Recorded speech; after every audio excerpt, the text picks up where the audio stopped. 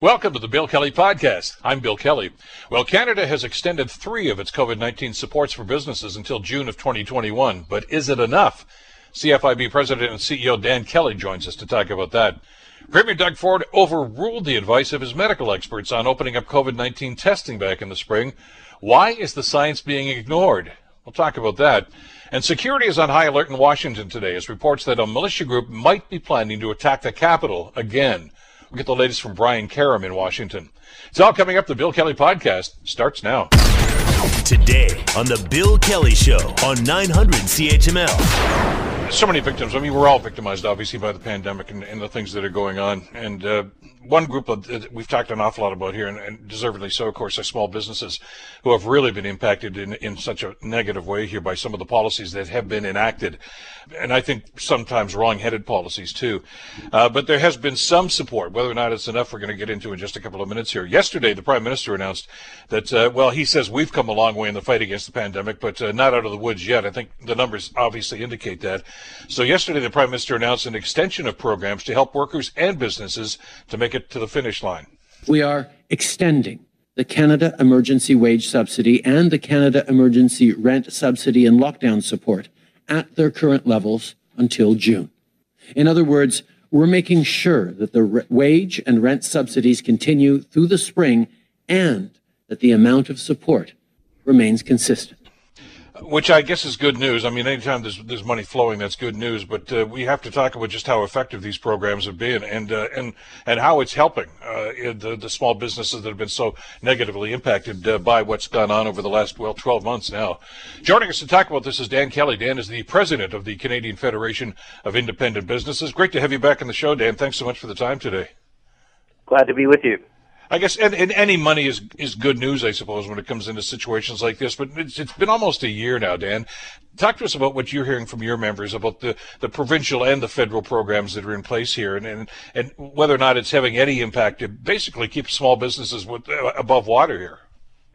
No, look, the situation facing small and medium-sized businesses across the province, across the country, remains incredibly grave. Yes, more businesses are slowly being allowed to open, and there was a little bit of news that in the Toronto area, some businesses now, retailers, will be finally allowed to open their doors a crack.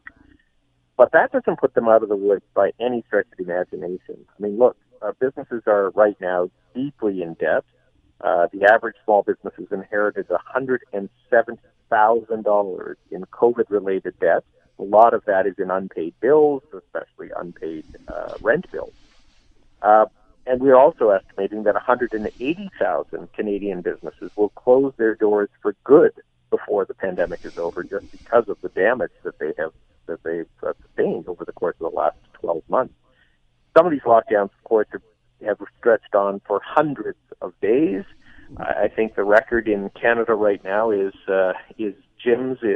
indoor dining in Toronto will have been closed, I think, as of today, for 275 days. So, we are dealing with just this giant crisis still, and so many of the government support programs, while helpful, are just inadequate to the size, scope, and duration of this pandemic. Well, let's talk about the rent subsidy. Let's face it. I mean, I think I was talking with one economist, and this is going back a year now when this whole thing started. And essentially he said, my message to small businesses, if you're renting and you don't own your building, he says, you're screwed. And that's come to pass, obviously, with so many small businesses right now. And the government program here is basically a rent subsidy like this is one thing, but if you have to pay these things back at the end of the day, that's increasing the debt load, Dan, and that's making almost an insurmountable amount of money that's going to be on the ledger for these guys, and they're going to have to make good on that. How do you do that given the circumstances that we're facing these days? It's hugely problematic. I'm really worried that we haven't seen even the tip of the iceberg of business failures yet. 60,000 businesses across Canada have already failed, but we're expecting tens of thousands more of additional businesses to close. Just to get a sneak preview. So some businesses are open now. Others will be opening in the weeks ahead. But governments are still advising Canadians to stay at home. And as long as that happens, as long as office workers are being encouraged to work from home, as long as we're being discouraged from going to restaurants, or there are limitations in the numbers that can even be in a restaurant, we can't go to the theater, we can't travel the way that we would like, the border remains closed. Until all of those measures end and governments can tell us it's now time to return to normal life because we've either had enough Canadians vaccinated or other measures are in place, it's at that stage governments can start to say, okay, maybe we can pull back on some of the supports that are there. But the rent subsidies have been terrible. I mean, the first program was a complete disaster, the Canada Emergency, as it was called, CECRA, and that program was a complete disaster. Virtually nobody got any rent support. The new program is much better. I credit Chrystia Freeland when she took the reins in finance, our Deputy Prime Minister. She did put in place, I think, a decent program that provides all businesses with any degree of revenue loss a subsidy for their rent based on the amount of the losses that they have incurred. Unfortunately, though, there are some real gaps in that program. Many businesses that are disqualified, especially newer firms, and we were really worried that the program was going to disappear or be scaled back. Just yesterday, Chrystia Freeland announced that would be extended now till June. Good news, it's going to be extended at current levels, and those businesses that remain facing lockdowns are going to be able to get 25% additional money out of the program. So that's certainly help. The provincial programs, I would tell you, have been terrible. I've spoken to many business owners who are disqualified from the Ontario's very stingy government support programs. They're complimenting themselves all over the place. But Ontario's handling of the pandemic has been a disaster. Business owners remain deeply angry at the Ford government for maintaining the lockdowns in the way that they did, especially the big box versus small, allowing big box stores to remain open while small firms were closed. The grant and subsidy programs to help businesses out are way less than in many other provinces, with fewer businesses qualifying. They've had a real tin ear to the business community, and it's been quite shocking because the Ford government touted itself as a real small business champion. Well, that's what he told us anyway. He's the friend of small business, and I haven't heard too many people, applauding him as a result of that. I mean, that last shutdown, the lockdown, was just horrific. I mean, the impact that it was having on businesses who seem to be, I'm not going to say getting back on their feet, but they were surviving at least in situations like that. And then you do a full lockdown like that, and like I say, if it's a one size fits all, Dan, I think people could say I think it sucks, but I guess we're all in this together. But when you see the lineups at Costco and you see these lineups everywhere else, and the small business person is not even allowed to open their doors, you got to wonder, where's the fairness here? And more importantly, and this is something I've asked the Premier and I've asked the Minister in charge of this, and I'm not getting any answers, where's the data to suggest that small businesses are part of the problem when you see a spike? Oh, you're raising an incredibly important point. Business owners wanted to see the data that supported the locking down of retail, the locking down of even indoor dining or gym visits. It really, the little bit of data that governments did put out suggested that, in fact, it was, personal activities that were happening in people's homes that were the real driver of COVID case counts. And we did precious little to address that. It was very clear to us that what the government did is it used small businesses as in order closing them to send a message to the public to stay home. And I understand that. The public, is obviously needing to change its behaviors, and so by shutting down businesses and shutting down restaurants, the message is, the public is to receive is, well, gosh, if those places are closed, then I better stick at home and not have a house party. I'm not sure that was particularly successful, given that we used that measure for hundreds of days across the spring and the fall, with very little effect, it seems, on case count. But beyond that, you can imagine how angry it makes a business owner to be used as an example. So your business activity is not particularly risky, like selling lighting in a lighting store with 3 customers, but you're shut down. Your home may be taken by the bank because you're not able to pay your bills. not because of activities that are happening in your business, but to send a message to somebody else. You can understand why business owners would be so unhappy with the government for doing that, especially when they see every other province taking different approaches. Yes, some used lockdowns, but I can tell you none were as long or as severe as Ontario's. And you wonder about the justification. I mean, I told the story just before Christmas, before the lockdown. We went to one of our favorite restaurants up in Blue Mountain in the village there, and they had plexiglass up there, so every table was actually its own booth. And I thought, boy, these guys have got a handle on this. I know it's costing them an arm and a leg to do this, but they had people in there, and there's social distancing. I mean, the restaurant was only like not even half capacity. But they got their doors locked. It's like we have a food inspection protocol in most cities right now. You get green, it means you can go in there and the food's okay. If there's a problem, there's different colors. If somebody breaks those rules, Dan, they don't shut down every restaurant in the city. They tell that owner, get your act together. So why in heaven's name do they do this blanket thing with everybody in the province? Because everybody suffers, because there might have been one or two bad players, but we don't even know that, because they don't have any data to substantiate the decision. Well, look, during the first wave of COVID, business owners understood that governments needed to act fast. We didn't know what the heck we were dealing with. Governments understandably, and public health officials got things wrong. Business owners, even though they were deeply negatively affected, they understood that governments couldn't have possibly foreseen every circumstance, and they were going to get some things wrong, and they sucked it up. But during the second wave, gosh, I mean, we knew a second wave was coming for months. We had been told by governments it was coming. But we stuck with the one measure lockdowns that we used in the spring instead of trying other techniques to combat COVID. Business owners, to your very point, are on board, and they are spending money to try to protect themselves, protect their family, protect their employees and their customers from COVID. They're recognizing that there need to be limitations and protocols put in place. That's fine. But for goodness sakes, this blanket closure was so dumb. I mean, where the heck is the rapid testing in employment situations? Could a hair salon stay open if the hairdressers themselves were given a rapid test once a week that the government provided, and then they could advertise that to their customers to show that they have taken steps to try to prevent COVID spread? But that was non-existent, and the government's been incredibly slow, both federal and provincial, to roll out rapid testing in employment situations. Contact tracing disappeared because COVID numbers were high.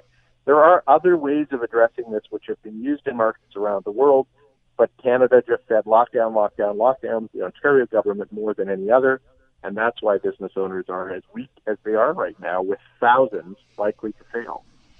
Well, it boggles my imagination to suggest that any restaurant is part of the problem here. I mean, for God's sakes, I mean, there's at any given time there's only about 6 or 8 people in the restaurant, and they're not just 6 feet apart; they're usually 15, 20 feet apart.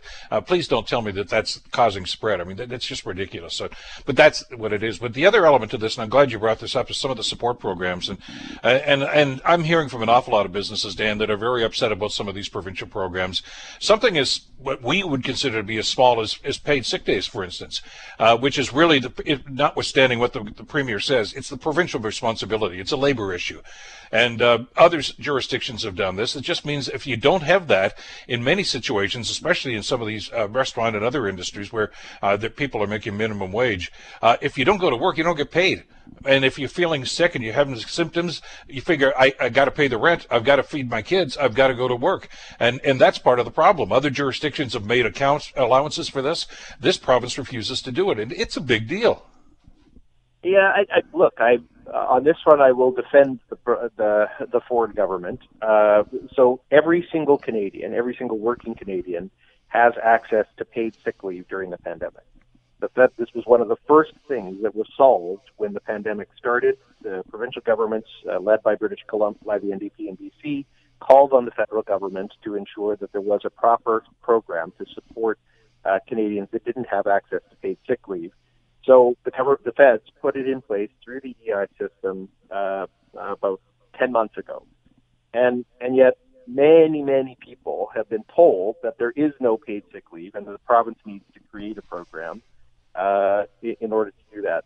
But paid sick leave will ultimately be a responsibility of the employer, and unions are using this as an opportunity to get back paid sick leave.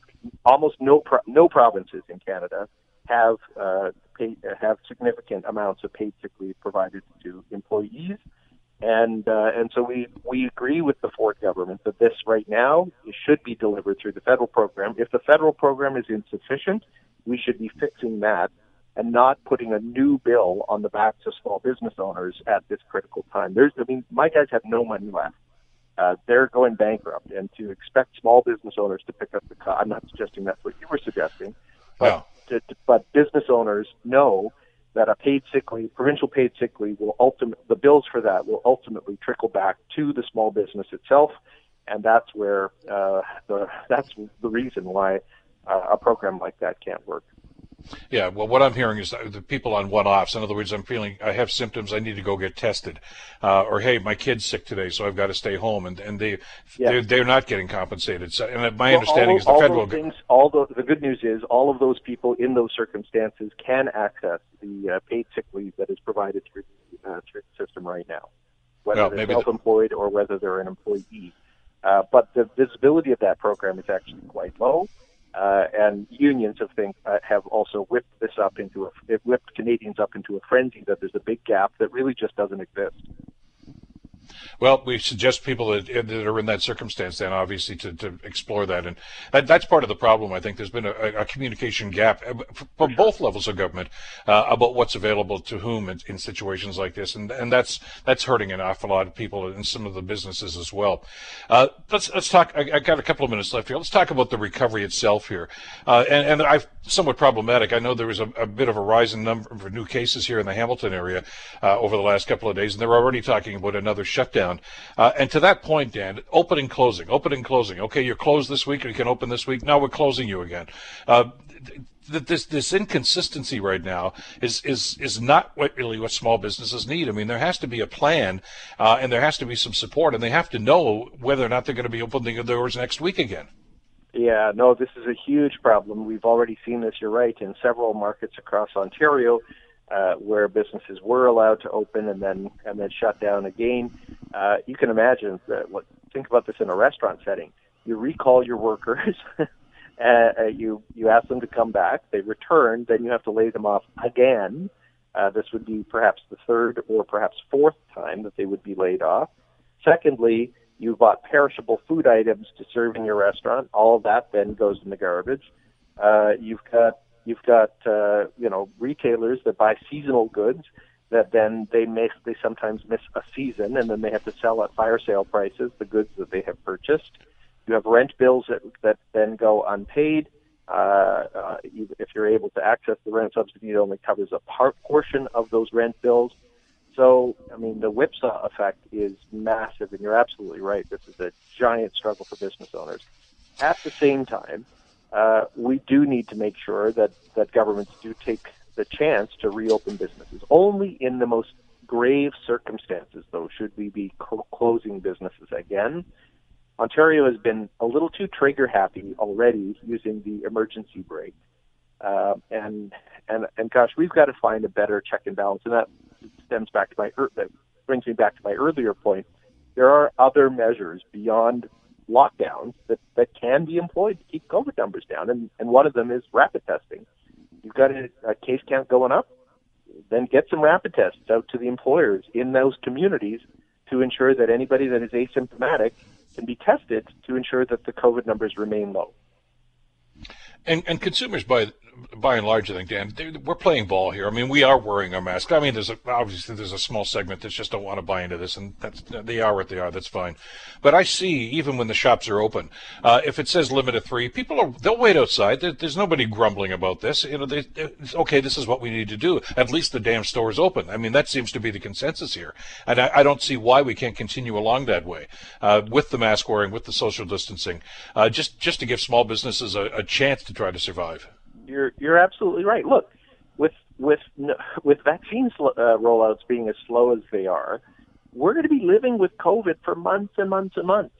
And unless we're prepared to shut down every business tight until end of September, when the government tells us we're going to have vaccines available to every Canadian that wishes to have one, we're going to have to figure out ways to deal with this. And that's my point. business owners, and I think you're making the same argument, people, both citizens and business owners, are on board for measures to try to keep COVID numbers low.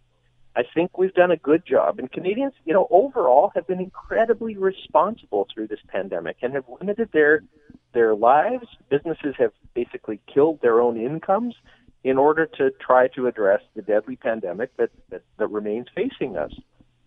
But if we just try to hide under a rock for the next number of months, there are going to be millions of Canadians that will not have jobs to come back to. Mm-hmm. We are already estimating with that 180,000 businesses that we expect to close their doors for good this year as a result of the damage they've sustained during COVID, that will take out 2.4 million Canadian private sector jobs that will disappear. And so we will be facing economic calamities to replace the COVID health emergency. And the more we can do to get businesses to remain open, even if it's not at full capacity right now, the less damage that we're going to have and the easier recovery Canada will be able to enjoy. And gosh, as we look at the U.S. economy that's rolling out vaccines quickly, with the economies in most markets now wide open, you think about the tourism industry as we approach the summer. International tourism will remain. Basically, it'll be a ghost town for international tourists in Canada, and they'll be flocking to the U.S. Exactly. We'll have to leave it there for now. We're just out of time. Dan, keep fighting the good fight, and we'll stay in touch as we go down the road here. Thanks for this today. Anytime at all.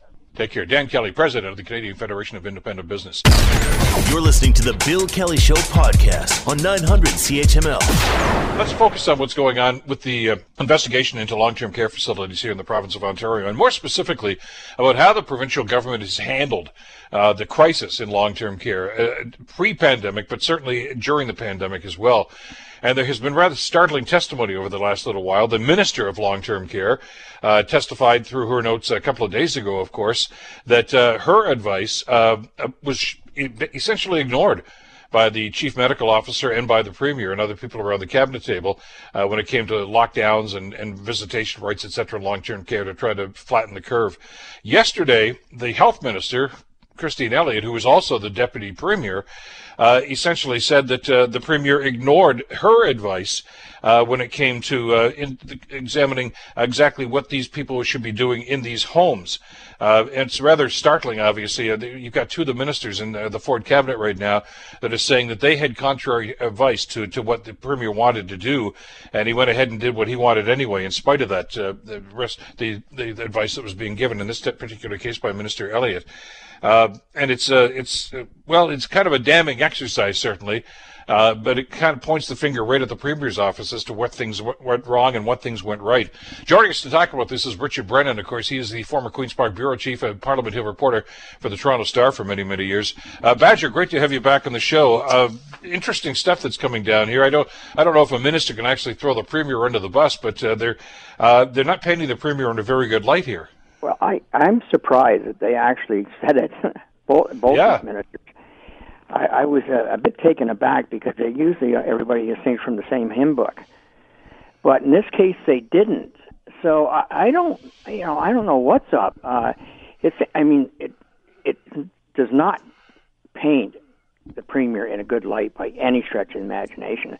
It sounds like I'm the boss and I know better. And you're not listening to anybody. And the worst thing you can do, Bill, you know this, and all the listeners do too, is to have people around you that say yes all the time. Mm-hmm. And in this case, they didn't, but they seemed to, on appearance anyway, they seem to have been ignored, and at the peril of Ontario, quite frankly. Well, you try to connect the dots here. I mean, this is the Premier that said he was going to do anything it took, whatever the cost, to fix this long-term care problem.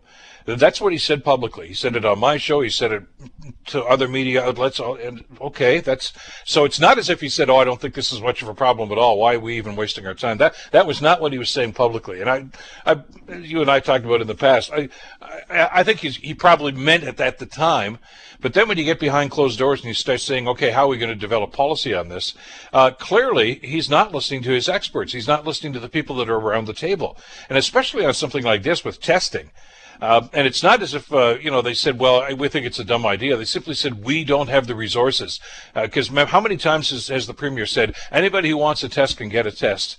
And the health minister and the chief medical officer said, don't say that. We don't have the resources to do it. And if, somebody walks in off the street and says, I need a test because I think I have a runny nose or whatever the symptom might be, that's one less person in a long-term care facility that we can test because we just don't have it. And he ignored that. I mean, where was his head? Well, I mean, for the health minister to come out and say, don't say that, we don't have the infrastructure to handle that, and to ignore it is completely surprising. And it tells me that he's not listening, and I'm a bit surprised in a way at that, because I really believed that, the Premier was a guy that would listen to others, but boy, this certainly tells otherwise. And that, just not in this incident, in terms of how COVID was handled, and who else is he not listening to? In terms of, for example, having booze in the 7-Eleven. I mean, who the heck is he listening to? Because it certainly doesn't make any sense what he's doing now and what he was suggested he do. It's quite alarming, actually. Well, the other side of that coin is who is he listening to, as opposed to who is he not listening to. Minister Fullerton, who of course is the Minister of Long-Term Care, which by the way is a portfolio that the Premier himself created. That didn't exist before. So we thought, okay, there's a specific portfolio for this now. These guys must mean business. But I think she characterized herself when she was doing her testimony a couple of days ago as the forgotten partner in this whole situation. She was basically just told to sit down, shut up, and vote when we tell you to vote. It amazes me. I'm a bit taken aback that she's come out so forcefully, because she has been a bit of a shrinking violet, quite frankly. Oh yeah. And maybe that's because she was told to be. You'll speak when you're spoken to, kind of thing, like we were told when we were kids. I mean, that doesn't work. You can't have ministers who are muzzled, ministers of a ministry like that is so important. And being told, we don't really care what you have to say. It's not good for Ontario by any stretch. It's not good for seniors, absolutely. To think that he made one promise that he's going to put an iron ring around long-term care, and we're still waiting for that. And things are continuing on as they have always been. Seniors, not being treated properly, not being looked after at long-term care homes. To me, nothing's changed, and that's the most appalling part of all this. Well, with this newest revelation, it should be interesting to see. I assume he's going to take questions. He does his daily media thing at 1 o'clock today. And by the way, we'll be carrying that live on CHML. But I'd like to see some of the folks in the Queen's Park press gallery there jumping all over this. I mean, where is the credibility here when you do something like this? You say that you're going to do something, and then you are blatantly ignoring the experts. And listen, nobody comes out of this looking good. I mean, Dr. Williams, who's the chief medical officer, of course, was on side with the health minister too, saying no, we can't do that testing. But I mean, he wears some of the blame too, because remember, he's the one that also said he didn't think asymptomatic spread was a problem at all, and we know that it was. Just about every other doctor in the country was saying, yeah, it's something we need to address, and he didn't. And that's one of the reasons that obviously this spread as quickly as it did in long-term care facilities. So they're shooting at each other right now here, Badger. I mean, with this minister going after this minister, they're going after the chief medical officer, and they're turning their guns on the Premier right now too. So you got to wonder. It's no wonder we're in the mess that we're in right now, because these guys clearly didn't know what they were doing. Well, I mean, this may sound a little cruel, but it's fact. I mean, everybody out there has seen what I've seen. This has been fumbled from the very beginning. And it continues to be fumbled. We've got now vaccine that has a shelf life to April 2nd, and not sure how they're going to get it out. I mean, it's one day after the other. Like, who's on first? just drives you crazy to think that this, something as important as this is being treated so trivially, at least in my mind, that they just can't seem to get organized. People aren't listening to other people. We don't, they don't know when the vaccines are coming. When they do come, there's not enough, and then we're not sure when the next batch is, is going to arrive. It really is. I won't say on air what it is, but it really is not good. It's troublesome to think that we have a government that can't handle something of this nature. When we went through SARS and we had the book on SARS and we were told how to handle something like that in the future, and it's been ignored. And it's not just, by the way, that we're talking about the Minister of Health here, Christine Elliott. It wasn't just her. I mean, there were other people that we're finding out through her testimony here and from her notes that were part of the expert panel that was set up by Public Health Ontario, and they said, "Don't do this. Don't. You can't just offer a test to everybody. We just don't have the capacity." So there were a number of voices around the table saying, "Mr. Premier, don't." And I'm waiting to hear his explanation as to, well, I got information that proves out. Show me. And again, it comes back to what we've talked about in the past. There's no transparency here. So when you hear information like this and you hear the kind of infighting that seemed to go on, behind closed doors here, how can you have any confidence in what they're saying? Well, I'm going back a ways now on this, but don't forget, they brought a regulation limiting the amount that you could sue private companies operating long-term care homes. Nobody knew about that. That was just thrown down. That was as a matter of fact. So much is being done, wrongly and in secret that people are beginning to understand it for sure. But they're looking and saying, okay, what's the real story here? Why was it fumbled so badly?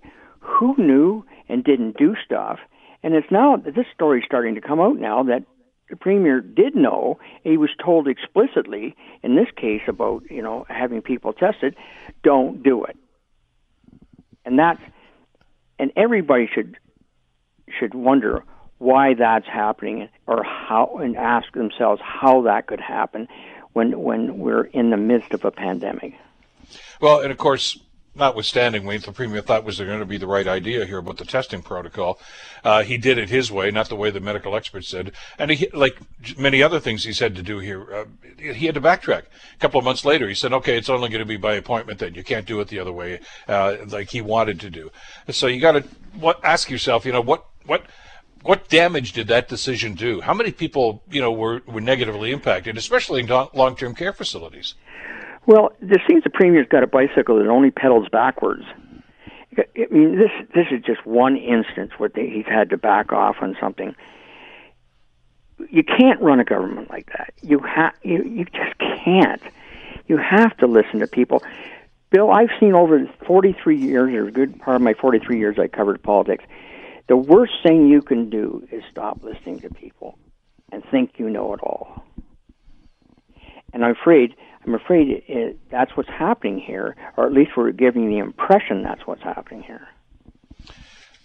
You remember, let's go back about a year or so ago when we started to see this crisis unfolding in long-term care facilities. One of the big points that they kept bringing up was we don't have enough personal protective equipment to do what needs to be done here, the face masking and gloves, things of that nature. And Minister Elliott actually touched on that as well. And bad on the previous government, because they let these things lapse. I mean, a whole lot of stuff had get tossed out, I guess, because it had gone beyond its expiry date. I'm not quite sure how gloves and masks have an expiry date, but I guess they do. So take that as it will. But they didn't replace them. And they said, well, not until we put a new system in place, which is part, as we recall, the Ford government mantra there was to replace anything that the Liberals done, tear it apart, and we're going to make it our own. They said, well, there's going to be a new supply system. Well, they never did it. And they didn't replace what was there. So, yeah, the shelves were bare, but that was bad on them as much as it was the previous government, maybe even more so, because they had an opportunity to simply say, well, let's order more, and they didn't do it until they said, well, we're going to establish, we're working on a new system. We'll get around to that. And boom, the pandemic hits, and we're caught short. Well, to be fair, though, Bill, there was a lot of people caught short. It wasn't just Ontario. I mean, they said that But Ben, again, they said, we'll make sure that we do things differently. I understand what you're saying. There's a lot of provinces, a lot of jurisdictions caught short with that. The point is, when you see that you're being caught short and the things aren't adding up, you got to have somebody in place to take charge, and that's where the whole system's falling down. Is that there's no one, it seems, who's willing to take charge based on the information they've got. It's everything's done on the back of an envelope, and that's the most irritating thing of all. Well, and especially because we're hearing all this testimony now from Minister Elliott, Minister Fullerton, and others who, of course, are going to follow along on this. And I'm not seeing any evidence here, Badger, that they've learned from this, that anything's any better now than it was then.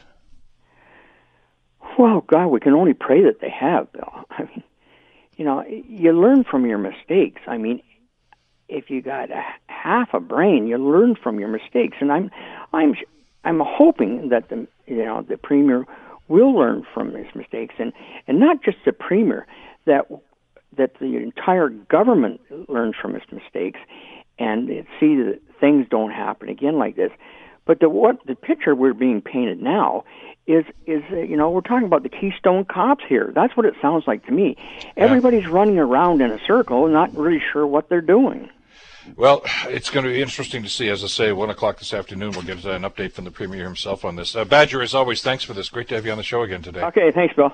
Take care. Richard Brennan, of course, former Queen's Park Bureau Chief for the Toronto Star. You're listening to the Bill Kelly Show podcast on 900 CHML.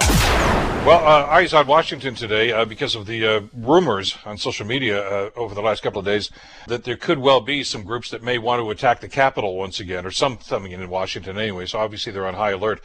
And there are some consequences to this. Leaders at the U.S. House of Representatives canceled a planned session of Congress that was supposed to happen today after reports that this militia group might be planning to attack the Capitol. Jackie Quinn has some details.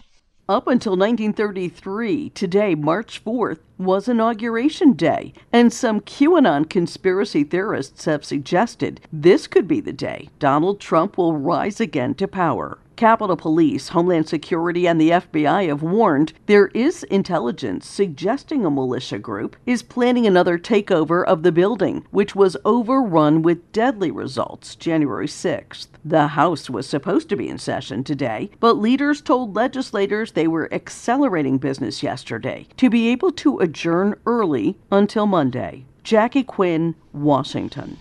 It's bizarre, I know, and you think, these are just a couple of, wacky people on social media. But listen, look, after what happened on January the 6th, they have to take these things seriously, and I'm pretty sure that they are. I know that the law enforcement officials have decided to get onto high alert and make sure that something is going to be done about this and protection. And so far, I mean, there has nothing gone on as of yet that we're aware of anyway. I want to bring Brian J. Kerriman into the conversation. Brian, of course, is executive editor of Sentinel Newspapers, political analyst for CNN, and the White House reporter for Playboy. His podcast, Just Ask the Question, is a great opportunity to get the story behind the story on what's going on in American politics. Brian, pleasure to have you back in the program. Thanks for joining us today. Pleasure to be back. Are you behind the barricades now? Hunkered down in the bunker, baby. It's kind of crazy. The White House has been on high alert for a while, as has the Capitol. They put some additional fencing out and more National Guard for today in anticipation of some crazy lunatics trying to storm the Capitol. I don't think it's going to happen. I think it's that if they take a look at the security on the mall and at the Capitol, it would be silly to try and do it. Well, it doesn't seem to make an awful lot of sense. I know a couple of weeks ago, one of our global reporters was down in Washington and made that very point, that he said to go from point A to point B, in other words, from their offices, located downtown, to try to get even near the Capitol building. I think he had to go through 3 or 4 checkpoints himself, and with armed guards there. So, and this is a guy who already had press credentials and everything else like this. So they're certainly not taking this lightly, are they? No, they're not. And, this is just the sad part about it is how daggone dumb people are. I mean, there's just no other way to say it. But, I mean, the whole basis for this thing is that they think that Trump will ride back into town today and become the 19th president. Rutherford B. Hayes was the 19th president. But I guess they think that since the inauguration changed from March 4th to January 20th, that we really haven't had any legitimate presidents since Ulysses S. Grant. So they think that Trump is going to, ride into town to be the real president. And it's just nuts. I mean, but you have to consider the fact that these are the same people who also believe that reptilian aliens are running the world. So that kind of gives you an idea of where we're at in this country. It's like we all took the wrong acid at Woodstock. All those many years ago, and I know the theories are crazy. I mean, Joe Biden drinks the blood of babies for breakfast every morning and that sort of stuff. And it's the sad part, Brian, is, as you've talked to us about in the past, people buy into this. Yeah, these are your neighbors. These are your relatives, your friends, and it speaks a lot to the lack of education in this country more than anything else. It speaks to the lack of critical thinking, but really what it touches upon is the despair of many people that they will latch on to anything rather than reality, and that creates more despair. It's a frightening situation that I hope it could be a spiral, and hopefully it is not. Biden has made some strides to try and restore some form of normalcy to the United States, but it's going to take a while to see whether or not we get there. Donald Trump would love to just tear it all down, but there are those of us around who believe that's probably not such a good idea. And by the way, for anybody who's listening to this in our listening area and thinking, "Wow, those crazy Americans," this is not just an American problem. My wife was skiing the other day in Northern Ontario here, one of the resorts, and the guy that was on the bench with her, taking the ride up to the top of the hill, was spewing all this stuff and believing it. Biden's going to come in here and hook, line, and sinker. And at first she thought he was kidding, and then she realized this guy's serious. I mean, so it's everywhere. All you need to do is click onto some of these sites. The world. My wife and I were on a boat between cliffs of Dover and Paris last summer, and we got the same stuff spewed at us from a guy from London, and he was just shouting about the hoax this and the hoax that, and if they come up with a vaccine, you don't want to take it because they're really going to subjugate you. And some people believe you're going to get shot up with nanobots, and other people believe that they're actually going to infect you. I mean, it really is nuts, and it's everywhere. Well, and it seems to be part of the party mantra now. If you're a Trump fan, and the MAGA hats and everything else. I mean, the thing that shocked me the other day, Brian, was Mike Pence wrote an op-ed piece. I know you're aware of this, but maybe our listeners didn't hear about this. Where essentially, this is the guy that got ushered out of the state because of the insurrection, was kept in hiding. His boss, the president, didn't even ask about what his well-being, and now he's writing pieces essentially substantiating everything that was done and ignoring what happened that day. Mike Pence has always been I've known him for many years, back when he had a radio show in southern Indiana. He was nuts then. He's even nuttier now. I mean, Donald Trump basically threatened his life. There were people out front of the Capitol, and I saw them chanting death to Mike Pence, and they were going to hang him. And now he's hook, line, and sinker. And the sad tale of that is the Republican Party is now a slave to that mindset. Donald Trump didn't create it. He exploited it. And now everyone that's in the Republican Party that clings to power is clinging to the money and that crazy lunatic base. They're going to destroy themselves because there are a good number of people in the United States who don't buy into this. I mean, it's not like these people are the majority. They're just a very vocal minority. And they have money, which they are now losing, and they have a voice, which they've never had before, and they're going to continue to produce this monstrosity, this miasma of perjured baloney, and they're going to keep doing it because that's what they got. They're a one-trick pony. And Mike Pence, like everyone, like Jim Jordan, like Matt Gaetz, like all those other people, Cruz, they're all a slave to that, and they're not going to change because they think that's the only way they're going to get voted into office. They are not there for public service. They're there for private gain. But in a situation like that, though, Brian, what happens to those Republicans that don't drink the Kool-Aid here? That the George Bushes, the Mitt Romneys. Yeah, they're trying. The Republican Party is trying to get rid of anyone with common sense, and those who've had the wherewithal to stand up to Donald Trump have had it the hardest in the Republican Party so far. Many of them are becoming independent. Some, like Mike Steele, the former lieutenant governor from Maryland and the former head of the RNC, says he's like Motel 6. He's just going to stay there with a light on and wait for everybody to come back to him. He thinks that's the only way to do it is to outlast the idiot.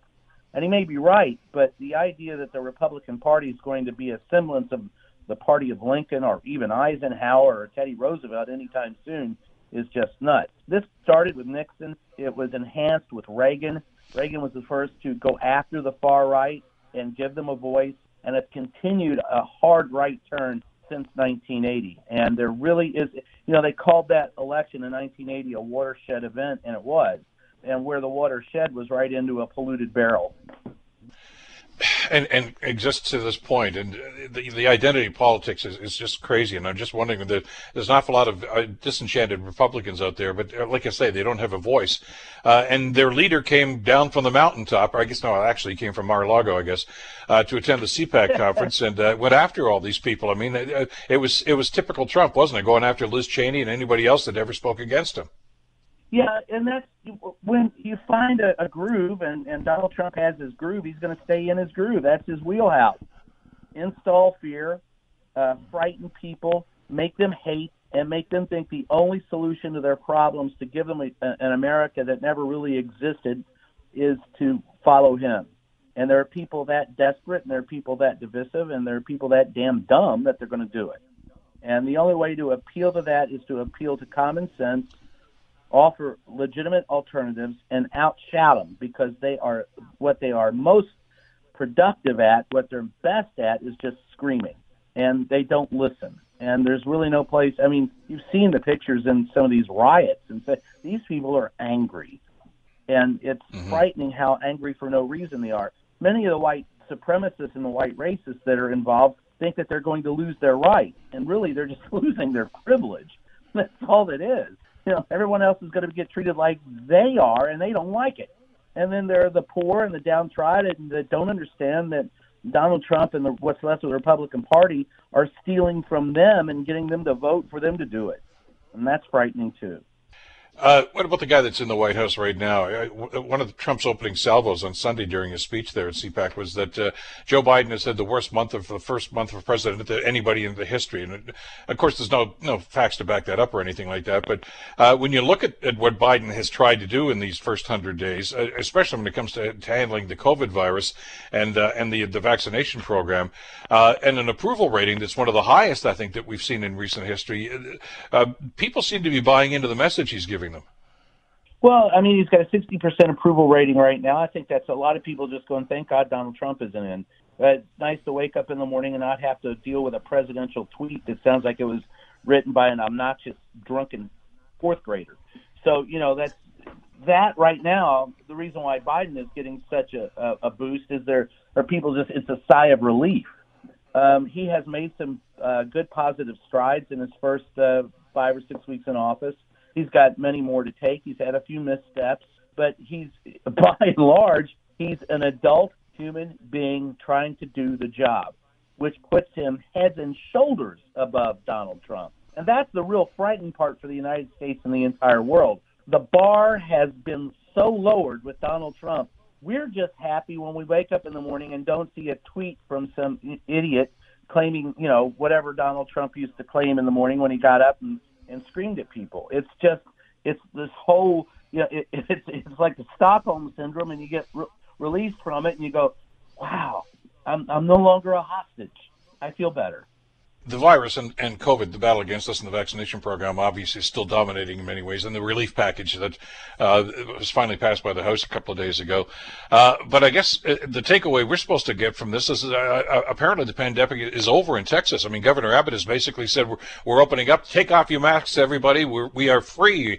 And they, last time I checked, Brian, had one of the highest rates of new cases in I think there were 48 out of 50 states right now. I mean, but the governor doesn't seem to see those numbers. No, that's,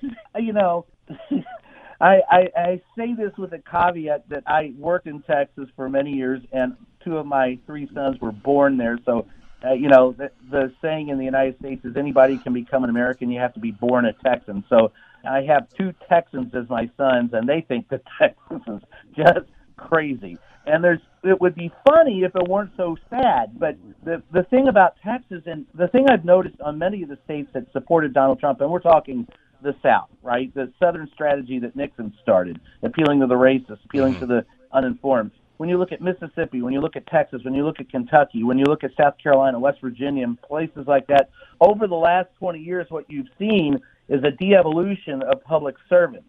And the governor in Texas, think about who used to be the governor of Texas. Remember Ann Richards, who famously said, poor George Bush, he can't help himself. He was born with a silver foot in his mouth. That type of, she was erudite. And then you look at this guy, and you go, this guy couldn't head a PTA. He couldn't be on student council. And de-evolution over the last 30 years is astounding to me, and Texas is, one of the worst because they've always had this idea that, Texas is its own country. Texas, and then there's the United States. So whatever we do for Texas. And it doesn't matter whether there's any common sense wrapped up in it or not. And Abbott has embraced that, and he's put, millions of people at risk with that move. And it's frightening to me that, that they would come out and say, no, we're so close. We've got a vaccine. Hold on for another 6 to 8 weeks. Biden said, and the big news that keeps getting lost in all this is that by the middle of May, every adult in the United States will be able to be vaccinated. And that reduces the risk worldwide. And that, to me, is just you look at Texas and you look at Mississippi and you go, I don't know what's in your water, but I don't want any. Well, I've never been, but I know people that actually, like you, had to work down there for a couple of years, and they just say it's a different kind of place. And look, I respect their heritage and their history, and if they want to continue to honor Sam Houston and say he was the real leader of their country, not any president in Washington, I get that if you want to be like that. But I'm looking at the quality, like a guy like Abbott, and even the guy that was in there before him, Rick Perry, who distinguished himself, shall we say, with some of his ineptitude. And then you got Ted Cruz, of course, as one of their senators there. Why did they elect these people, Brian? The problem is people don't vote. In the United States, we believe that, it's like the old Devo song, freedom of choice is what we've got, and freedom from choice is what we want. And that's pretty much, in Texas, just leave me alone, let me get my kids to soccer practice, let me go to work, let me pay my bills, and you guys handle that. And it doesn't work that way. If you want to live in a democracy, you have to actually participate. And in Texas, the participation is low. The participation is low in Kentucky. That's why you have Mitch McConnell getting reelected. When you only have 20% of the people vote, think of how that strengthens that fervent far right who are going to vote. It doesn't matter. They're going to turn out to vote because they want their guys in there. The rest of us are trying to go to school, pay our bills, get our kids through college, all that kind of nonsense, go to soccer practice, be the soccer mom, and we don't get involved. And it's to our detriment that we don't. And that in Texas, I can tell you from living there, they would much rather have a weekend barbecue and chill out than go in and get involved in politics. And those that do want to get involved in politics, it weights the system heavily to the crazies who do. Weird stuff. Stay safe, my friend. I think things are going to be okay. And you can, peek out from the bunker there every now and then and make sure that everything's okay. Well, so far so good. I haven't heard any explosions. I haven't heard any gunfire, so I'm doing all right. Excellent stuff. Again, I'll remind our listeners, check out the podcast, Just Ask the Question. Always some great stuff in there. Brian, thanks so much for the time today. We'll talk again soon. It's always fun. Take care. Brian J. Karam, of course, from the Sentinel newspapers and CNN political analyst, and, of course, also a reporter for Playboy magazine on national affairs. The Bill Kelly Show, weekdays from 9 to noon on 900 CHML. The Bill Kelly Podcast is available on Apple Podcast, Google Podcast, or wherever you get your podcasts from. You can also listen to The Bill Kelly Show weekdays from 9 till noon on 900 CHML. I'm Bill Kelly. Thanks again for listening. And don't forget to subscribe to the podcast. It's free, so you never miss an episode. And make sure that you rate and review.